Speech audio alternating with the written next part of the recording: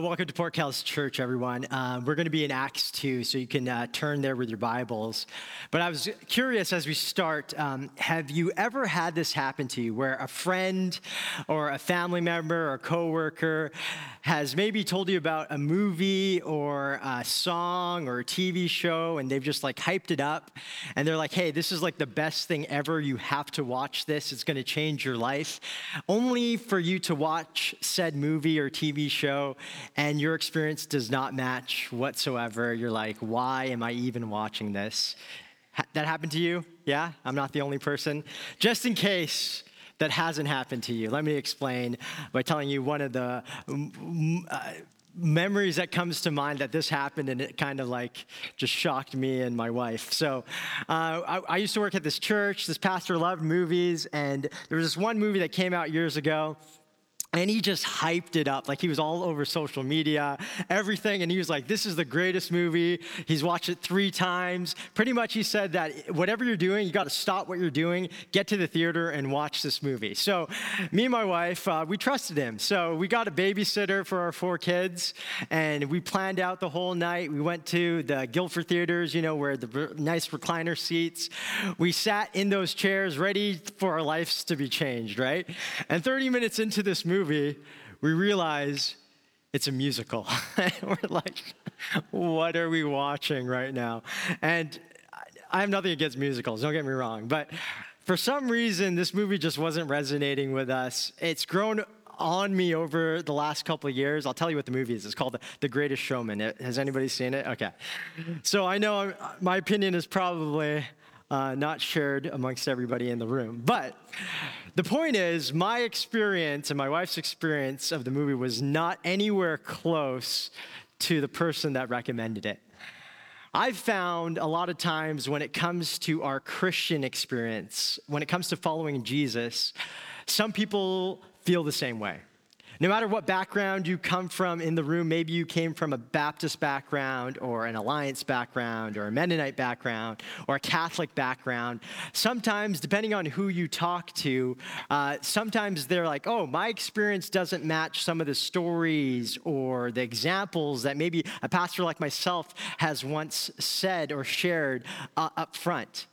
A lot of times, I'm not sure about you, but you could be wondering, like, why is that? Why doesn't my experience sometimes look or feel or sound like some of the experiences that I hear about, even particularly in the Bible, right? Like, we went through this whole series in the book of Acts, some crazy things that happened. And some people, I know, myself included, have questioned or asked, like, why doesn't Christianity look like that nowadays? So if that's you, and you've had those questions when it comes to experiencing God in the here and the now, I want to take some time as a community to answer some of these questions. I want to demystify for us the experience of the Holy Spirit when it comes to following Jesus. A couple of questions I want to try to wrestle with this morning is, what does experiencing God look like? How do you know you've experienced the Holy Spirit, right? Like, how do you know it's God prompting you to do whatever, maybe pray for someone, and not like the enchiladas from last night, right? Like, how do you discern that? The Holy Spirit, if you don't know, is the 3rd person of the Trinity. He's the person of God we interact with and experience in the here and the now. And if you've been around PKC for the last 8 or 9 months, you would hear me and Dan pray, "Come, Holy Spirit." We pray that not because his presence is not with us. It's a prayer that is speaking to or asking, hey, God, we want more of you. We want you to come in this place and not only interact with us, but guide what happens in this space. We're open to whatever you have for us. And like everything culturally that we're trying to install here at Port Kells Church, we start with Scripture. So Acts, as you know, is what we're going to dig into. And what we're going to do is we're going to take apart how the first disciples experienced the Holy Spirit.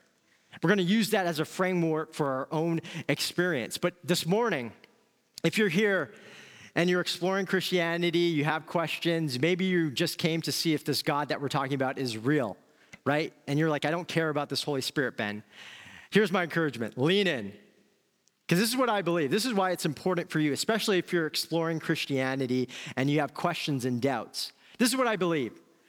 Non-experiential religion is suspect, meaning a religion that is all about striving to be good enough, follow the rules, that lacks any interaction with the quote-unquote God it is following, falls short. For it fails to deal with the totality of us as human beings.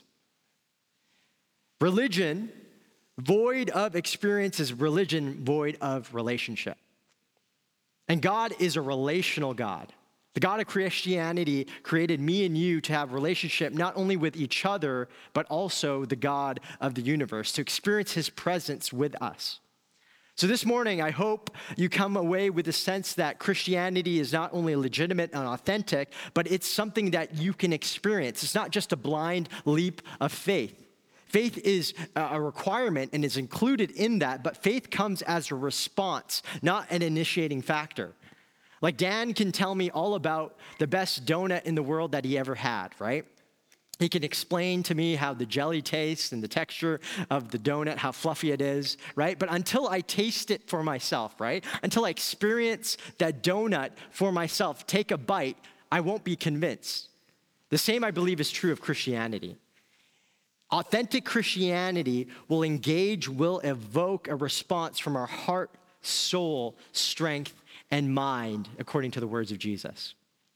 So I'm going to share a couple of my experiences, my stories. Knowing this, though, your experiences might never look the same as mine. My stories might just be my stories, and that's okay. Simon Ponsby, a pastor and theologian in the UK, he says it like this. He's been a huge influence for me and Dan when it comes to our understanding of the Holy Spirit. He says, we humans are all unique, not just with our own unique personal thumbprints, but with our own unique intellectual, spiritual, psychological, and sociological matrices, which must surely have some bearing on the way we experience and articulate our experience of encountering God. There's never a one-size-fits-all approach, but a tailor-made robe of righteousness fitted by Christ. This is why I'm telling you my stories this morning. I want you to understand that I'm not just theorizing up here. A lot of what I'm saying comes from personal experience. But in my own journey, what I found really helped me was hearing other people's stories and experiences, because it helped me make sense of my own and authenticate and legitimize my own experience. So Acts 2, 1-4. When the day of Pentecost came, they were all together in one place. Suddenly, a sound like the blowing of a violent wind came from heaven and filled the whole house where they were sitting. They saw what seemed to be tongues of fire that separated and came to rest on each of them. All of them were filled with the Holy Spirit and began to speak in other tongues as the Spirit enabled them. If this is a new story to you and maybe you've never heard it, you're probably thinking tongues of fire. That's an experience that I do not want to have. So let me explain what's going on here, okay? Pentecost is a Jewish festival.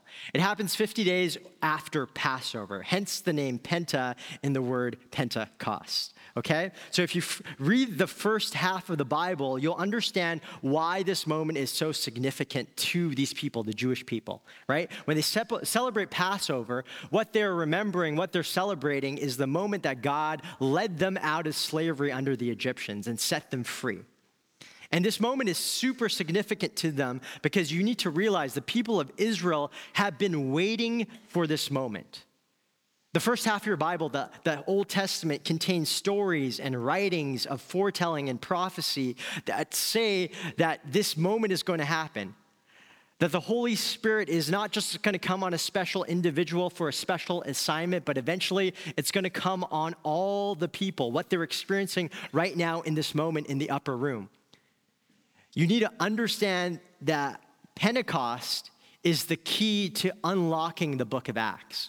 And if you're curious about what is the book of Acts or what's that story, we did a whole series on this earlier this year, so I encourage you to go and watch that on YouTube. But it's the Holy Spirit that empowers everything that you read about in the book of Acts. Everything that you see the first followers of Jesus, the disciples, do.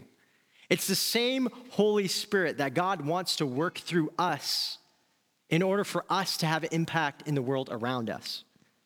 Until this moment, back then, in this culture, to experience God, they would have to go to the temple. They would have to go and experience him in the synagogue. But once Jesus died on the cross for the sins of the world, he released his Spirit. And one of the monumental moments that happened was this curtain in the temple back then that separated them from the Holy of Holies, the hot spot, if you will, of God's presence, was torn in half, signifying to us that now Jesus has made a new way for us to interact with his presence. For them back then and for us now, it's opened up the ability for us to experience him anywhere we are. And this is important for some of us to get this morning. We need to understand God is not distant. He's not out there somewhere in the sky. He is here right now. His presence is here. He's omnipresent, meaning that he is everywhere. So the omnipresent God is here and he wants to encounter you. That's a beautiful truth of Christianity. And I love this truth because when it comes to my own experience, some of the most impactful, life-changing experiences that I've had with God in his presence have been in my car. Just driving, listening to worship music, praying, moments that have altered the course of my life, moments of calling, moments that he's spoken that, hey, I want you to go to this city and do ministry there. Moments that I've experienced the love of God in a way that I can't describe to you. All in my car. That's the beauty of this truth. You can experience God wherever you are. But a couple of things that we can see and pick up from this story. First, when it comes to the Holy Spirit and experiencing him, first and foremost, you need to understand the experience is outward. Verse 2 and 3 say, suddenly, a sound like the blowing of a violent wind came from heaven and filled the whole house where they were sitting. They saw what seemed to be tongues of fire that separated and came to rest on each of them. Reading these verses, we could come to the conclusion that there was a sound. It filled the entire room, meaning there was something palpable going on in the room. Also, they're trying to describe what they saw, and to them, it looked like tongues of fire that appeared. They saw something.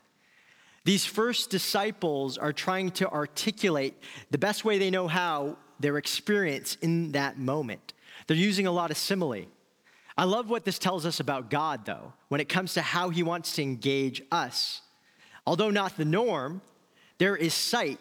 There is sound. He has made us with all five senses when he created us as human beings. He engages those senses sometimes when he interacts with us. Just take communion, for example. I love what I heard one leader once say. Communion is what love tastes like. Think about that for a second. Communion is what love tastes like. God asks us to remember his life, death, and resurrection of Jesus, the gospel, the ultimate act of love through the sense of taste. Some of you might be thinking, Ben, that's gross, because communion tastes gross, because we have gluten-free bread here. If you know, like PKC, we serve nothing but gluten-free bread. But just think about it, though. Like, when you're really hungry, maybe you've fasted, right? How good does a piece of bread, right? Fresh out of the oven, sourdough, whatever your bread of choice is, right? Like carbs, when you're hungry, they just taste so good, right? That's what he wants to equate when it comes to us entering in and experiencing communion. And although this is a one-time event in history that we're reading about right here, okay? This will never be repeated again. We learn the simple truth that when it comes to experiencing the Holy Spirit, it can be an outward experience. There can be outward signs.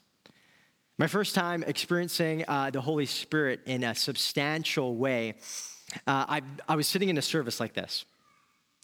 We met in a gym at the first church I served at in Richmond. I was the youth pastor, and I was sitting there just listening to a sermon like you guys are. And as I was listening to the sermon, I was looking at my Bible, and this verse just popped out at me. And didn't hear an audible voice, just a thought that popped into my head, and I felt like God was asking me to get up in front of everybody and encourage the congregation from this passage, this verse. In that moment, I was like, okay, God, there's no way that I'm doing that. I'm having like an internal dialogue with him. I'm praying. I'm like, there is no way I'm doing that. First and foremost, the pastor, when he's preaching, he never stops and is like, hey, does anybody want to come up and take my place, right? That never happens, right? So I was like, okay, God, if this is really you, if this is your voice, create a space in the service later on for me to be able to go up and exhort the congregation from this verse. Couple minutes later, I'm not even kidding you, the pastor stops midway through his sermon and he says like, hey, I'm just going to ask if anybody has an encouraging word or they want to come up and share anything. We're going to do that. We're going to take a couple minutes to do that. In that moment, I was like, oh, why did I pray that? Like, I was just like sweating, heart beating. I'm like, okay, well, God, I have no choice now. I better be obedient. So I go up there. Nothing prepared beforehand. I just take the mic and just like a fire hydrant, I just start speaking and talking about this simple verse. It's just Jesus talking to his disciples saying, take heart, for I've overcome the world. And I start speaking for like 10 minutes. And it's like the words were just falling out of my mouth, and I'm not even sure if it made sense. You can ask my wife later. But as quickly as it started, it stopped. And I handed the mic back to the senior pastor, and he told me to keep going. I'm like, dude, I don't have anything. I don't know, that was it. And in that moment, I can't describe to you, again, I'm trying to put words to my experience, but it was like electricity going through my body. There was something happening in that moment, so I ducked into the side room, and I felt like the weight of the presence of God come on me in a way that I just dropped to my knees, and I just started praying. And as I was praying in that moment, I just felt this deep sense of unworthiness coupled with this deep sense of God's love and grace. And I just started weeping. I just started crying for about 10 minutes. But sometimes there are outward signs. Sometimes there is weeping, there's shaking, there's laughing, there's hands trembling, eyelids fluttering. Whatever it is, sometimes one way God decides to reveal his presence to us, that he is drawing close in a tangible way, is outward signs. He engages our five senses. This isn't the norm, but we can look for these signs. What I want you to get that these outward manifestations, although are a way that God comes and interacts with us, they are not for us to get hung up on. Some of you might never experience God in this way, and that is okay. We all are created different, and we all will interact with God's presence in a different way. Some of my most significant experiences with God had no outward signs whatsoever. But this is what I've learned. We're not going after the experience for the sake of the experience in and of itself. I learned that in my 20s. I learned that quickly when I was just going after these experiences. I was going after the experience rather than the giver of the experience. That is our goal when it comes to interacting with the presence of God. Having more of the Holy Spirit is growing deeper in our intimacy with Jesus. Simon Ponsby again says, we are to seek the Holy Spirit and look for the fruit of changed and empowered lives. That's what we're looking for. We must not be distracted or abstracted by phenomenon, either as critics or as thrill seekers. Let us press beyond these trimmings for God himself. Any encounter with God must be judged on its fruit and faithfulness, never on mere feelings or phenomenon. These are like smoke that accompanies fire, but it's the fire we seek, my friends. It's the fire we seek. See, we're a culture and a generation sometimes that are so obsessed with subjective experiences. And sometimes we're so obsessed and focused on subjective experiences that we ignore and put aside the objective fact that we need to make a habit of developing our Christian mind, informing ourselves so that we can live out our lives and make decisions that are in line with God's will for our life. But we need both. We need both the subjective experience and objective truth. Similar when it comes to experiencing the Holy Spirit. There's an outward experience, but there's also an inward experience that authenticates and leads to fruit. The inward experience we see in verse 4.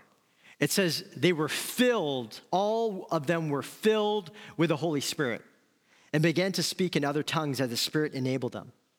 There was an inward sense. The way they described it is of being filled. With outward signs came a Holy Spirit experience as an inward, invisible reality. Something changed in them. In that moment in the upper room, something was happening. They experienced God deep down in their inner being. The first time that I really had this experience was on a trip to London, England in 2018. That trip was a monumental and life-altering for the way that I did ministry and I led. We went to go visit Holy Trinity Brompton. If you don't know, that's where Alpha started. And we were doing a bunch of different conference sessions and meeting some pastors out there, hearing their stories.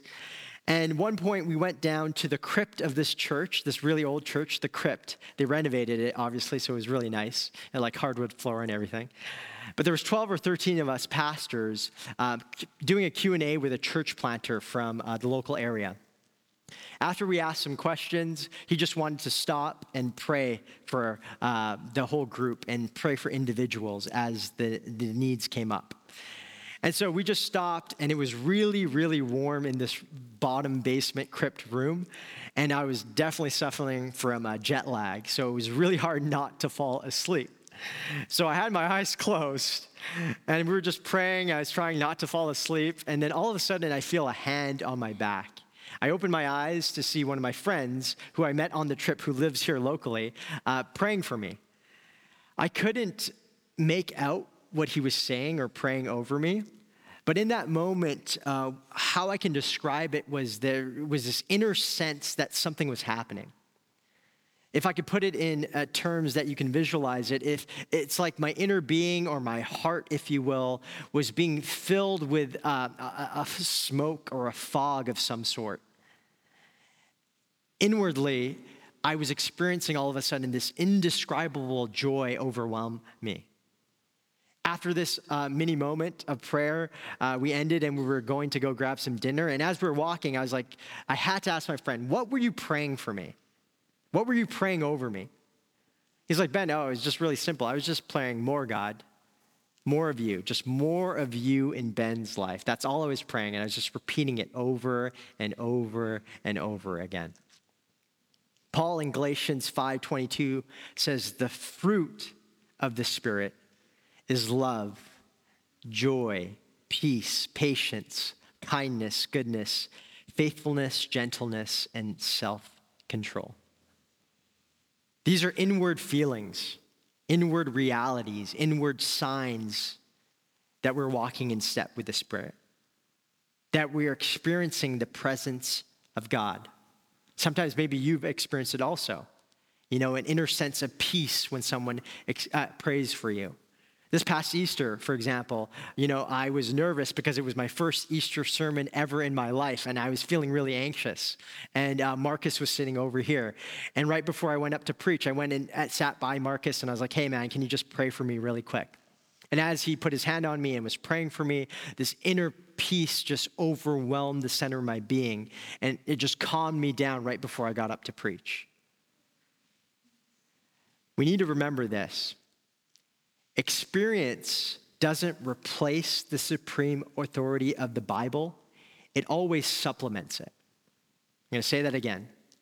Experience doesn't replace the supreme authority of the Bible. It supplements it. This verse in Galatians screams at us when in step with the Spirit, you can experience God's presence through emotions. Following Jesus might lead you to many of these experiences. And I can tell you story after story, but again, I want to emphasize, we're not going after the experience for experience's sake. Jesus told these first disciples back in Acts chapter 1, verse 8, why they were to wait for this experience. He says this, "But you will receive power when the Holy Spirit comes on you, and you will be my witnesses in Jerusalem and in all Judea and Samaria and to the ends of the earth." See, the experience isn't for experience's sake. The experience is to empower us as followers of Jesus to mission. The experience is to empower us, compel us forward towards mission. The Holy Spirit didn't come on the disciples for their entertainment. The Holy Spirit didn't come on the disciples just so they can get excited for a moment. The Holy Spirit came in an authentic way to empower them to be witnesses. See, if the experience that you experience is authentic, it will lead you to vocalize, to share your faith. So many times when I've experienced the Holy Spirit in a deep way, it compels me to want to share my experience, to share this Jesus that I follow, to share the gospel, to share it in a way that intrigues the other person, that they can have this same experience if they come into a relationship with Jesus. And you need to know that when the Holy Spirit moves in me to express myself in that way, it is a miracle in and of itself. It's the Holy Spirit empowering me, because if you knew me in high school, I was like this quiet, shy guy that would never do public speaking. I'd always be that quiet person in the background. But when you experience the Holy Spirit in a real, tangible way, it compels you to share your experience when it comes to following Jesus. But here's what I want you to get. God fills the church in this story so that the church can fill the world.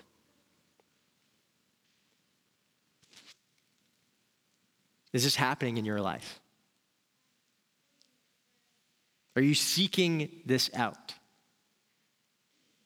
Are you seeking to be empowered daily back then in order to move out into your community, your workplace, your neighborhood, to share the good news of the gospel? See, the beauty of this text is in this moment, this experience of the Holy Spirit is made available to all of us. Ordinary people that live everyday lives. One story that just inspires me of what the Holy Spirit can do through one person is the story of an evangelist in China named Brother Yun. Brother Yun of China recalls, and I'm going to read an excerpt from his journal about the moment that he was reading and meditating on Acts 1:8. He says that he read this, "You will receive power when my Holy Spirit comes upon you, and you will be my witnesses." Brother Yun recalls, "I wasn't sure," he's a kid, "who the Holy Spirit was. So I ran and I asked my mother," right? Good place to go to. She couldn't explain it to me. She simply said, "Why don't you pray and ask God for the Holy Spirit just like you prayed and asked for your Bible?" I prayed to the Lord, he writes. "I need the power of the Holy Spirit. I'm willing to be your witness." After the prayer, God's spirit of joy fell upon me, he writes. A deep revelation of God's love and presence flooded my being. I never enjoyed singing before, but many new songs of worship flowed from my lips. They were words I've never learned before. Later, you can find that some of these songs are still sung in the underground churches in China to this day. He writes, "From that moment on, Yun began to witness to Christ with extraordinary power and fruitfulness." He later wrote, "Even though I was a teenager, the Lord enabled me to lead more than 2,000 people to Jesus in my first year as a Christian." This first year of being a Christian. I'm going to be honest with you. Some of us, me included, might not have faith to see 2,000 people come to know Jesus through our lives. But I'll tell you what I do have faith for. I have faith that if we take this scripture seriously and like Brother Yoon ask that God would fill us and empower us each and every day to go out and share the gospel, I believe in our lifetime, everyone in this room can at least lead one person into a relationship with Jesus. And think about that impact that we can have collectively if we take this scripture seriously. If we believe that the Holy Spirit is given to us to empower us to mission. So a couple thoughts as we close. As we as a community, prepare ourselves for the fall, as we anticipate however God wants to interact with us and prepare us for what he wants to do amongst us here at PAC, we need to remember God is sovereign. He is in control. We can't manipulate him. We can't twist his arm to move. He's going to do whatever he wants to do, and everything and anything that he does is a gift of grace. All we can do is simply prepare ourselves. We can simply create space to interact with his presence. But if we want to experience the fullness of God in our lives, here's the question: what is the plumb line? How can we set ourselves up, if you will, and align ourselves with the presence of God to experience him in a real way? Two things. First, it's really practical. It's repentance. It's repentance. You need to deal with the sin that is in your life. We all have messed up. We all have missed the mark. The initial experience, though, of God's presence, his Spirit, is by his grace, convicting you and shining a light on the areas of your life that tell you need a Savior. You need someone to come in and save you. 1 Corinthians 12:3, Paul says it like this: no one can say Jesus is Lord except by the Holy Spirit. We need to realize that the only reason that we can even make that confession is because the Holy Spirit is working in our lives already in that moment as a gift of grace. In order to come into a relationship with Jesus and his Spirit, you need to believe that he died for your sins and rose again from the dead, giving you power over sin through his Spirit. If you haven't done that this morning, maybe that is your first step in aligning yourself to experience God's full presence. Maybe as we move into a time of prayer, you need to respond and give your life to Jesus this morning. You need to surrender your life to him. If we go back to Acts 1, we understand before this moment in Acts 2, they were waiting and praying in this upper room. I know through personal experience, the more you pray, the more you draw close to God, the more you become aware of your sin, your rebellion, your unbelief in certain areas, the more you understand your need for God's grace. So that's the first step. The second step is obedience. As I was praying over this talk about what God wanted to say to us as a community, he opened my eyes to this simple thing that we can often miss. See, the thing that led the first disciples to experience the Holy Spirit in this way, both outwardly and inwardly, was their obedience to Jesus. Obedience to the word of God is what leads you to experience the Holy Spirit in a real way. If we go back to chapter 1, Jesus, the Word, became flesh and told them in the previous chapter, wait in Jerusalem till you receive power. So what did they do? They were obedient. They waited. And it led them to experience the Holy Spirit in a substantial way. And although our experience won't be exactly the same, the truth stands firm. The idea of obedience. To know the fullness of the Holy Spirit, we need to say yes to God. See, most of us claim to love God and live our lives in a way that shows that, but really, we're living our lives in a way that shows that we are really the center of our universe. That we rather be obedient to what we want to see done and how we want to see our lives lived out than what God wills for our life. So here's my question. What was the last thing that God told you to be obedient about that you haven't done, that you haven't taken a step towards him in that sense? This story from this past Friday, we do a worship and prayer night. Some of you know it's called a Ramos. And I love this story because there was a woman that came and she told my wife this story that all week She just had this sense that God was asking her to invite a friend to come out with her for the first time to a Ramos, this worship and prayer night on Friday night. And it happened on Monday. She just ignored it. Tuesday, ignored it. She ignored it all week. Fast forward to Friday. She finally decided that, okay, this nagging sense is not going away. I'm going to just pull over into this random parking lot and just text my friend and see where she's at. So she pulls over, she texts her friend. She's like, hey, what are you doing? Where are you at?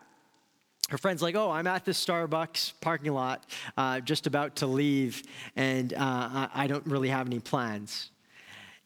As soon as she read that text, she realized that she's in the same parking lot as her friend in that moment. She's like, what are you doing? She's like, I have no plans. She's like, get in my car. We're going to a Ramos in that moment.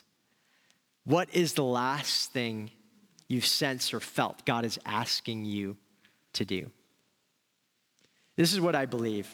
Obedience and repentance are two of the most important things that we need to highlight, that we need to take seriously if we want to see a move of God in our generation. A commentator on the Salcot revival, a revival that happened in Pakistan in the early 20th century, wrote this, okay? There are two conditions for God to use us in revival to win souls. It's obedience and purity. Obedience in everything, even in the least. Surrendering up our wills and taking the will of God. Let's pray.